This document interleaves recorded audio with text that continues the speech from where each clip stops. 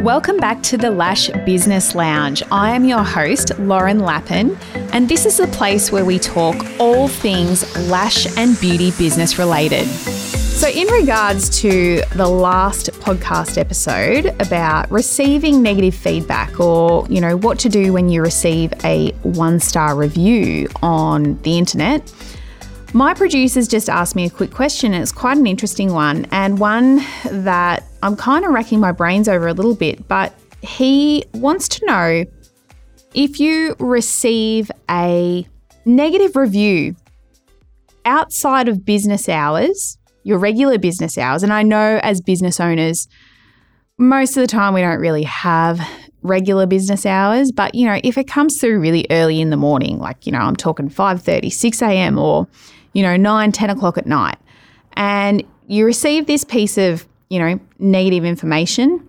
and, how to let it not ruin your night or ruin your day. And I thought that was a really, really good question, because it's actually just happened to me in the last couple of days. And yeah, I received a message from a client that I didn't even do, that I'm not even friends with on Facebook, but they found me on Facebook and they sent me a message quite late in the evening. And it was pretty unfounded, but that's fine. Everyone wants to be heard. All our clients, need to be made feel that they're very important to us, and they are. Honestly, they are. And I want to try and rectify the problem. But basically, in this case, it was to my personal Facebook Messenger, which I have notifications turned on for. So the first thing you need to do is just set up some boundaries around how people can contact you. So make sure that clients don't have your personal number, or perhaps that you're not friends or contactable via Facebook or Instagram personally. If, they're a fan of yours on your Facebook page and they message your page, it's totally acceptable not to respond to that outside of business hours. But when it comes to you personally, it's a little bit harder, but you need to really set up some boundaries. So have those notifications for those apps turned off between certain hours of the day, so that you don't even see them. Have your email notifications switched off. I hate notifications. Notifications are the biggest time suck ever. And let me tell you now, your life will change once you go and turn a whole heap of them off, and then you only check emails maybe twice a day at certain times, or, your Facebook messages or your page messages or Instagram messages only once or twice a day.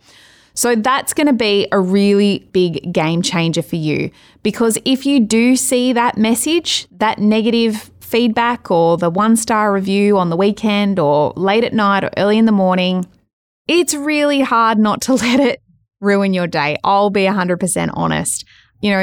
Even though I say don't take it personally, it still hurts. We're all human, and it's a little bit of a knock to the ego. It's very, very difficult not to let it upset you. And no matter how long you've been in business and how many negative reviews you do get over the years, they still hurt. And yeah, the best advice I can give is that you're not available for that in those times. You set some boundaries around working hours, and you have your notifications on your phone or your computer turned off when you are not working, so you actually don't even get the chance to see the message or whatever it is come through at that time. And that's all I've got to say on that one, guys. I will see you all online soon.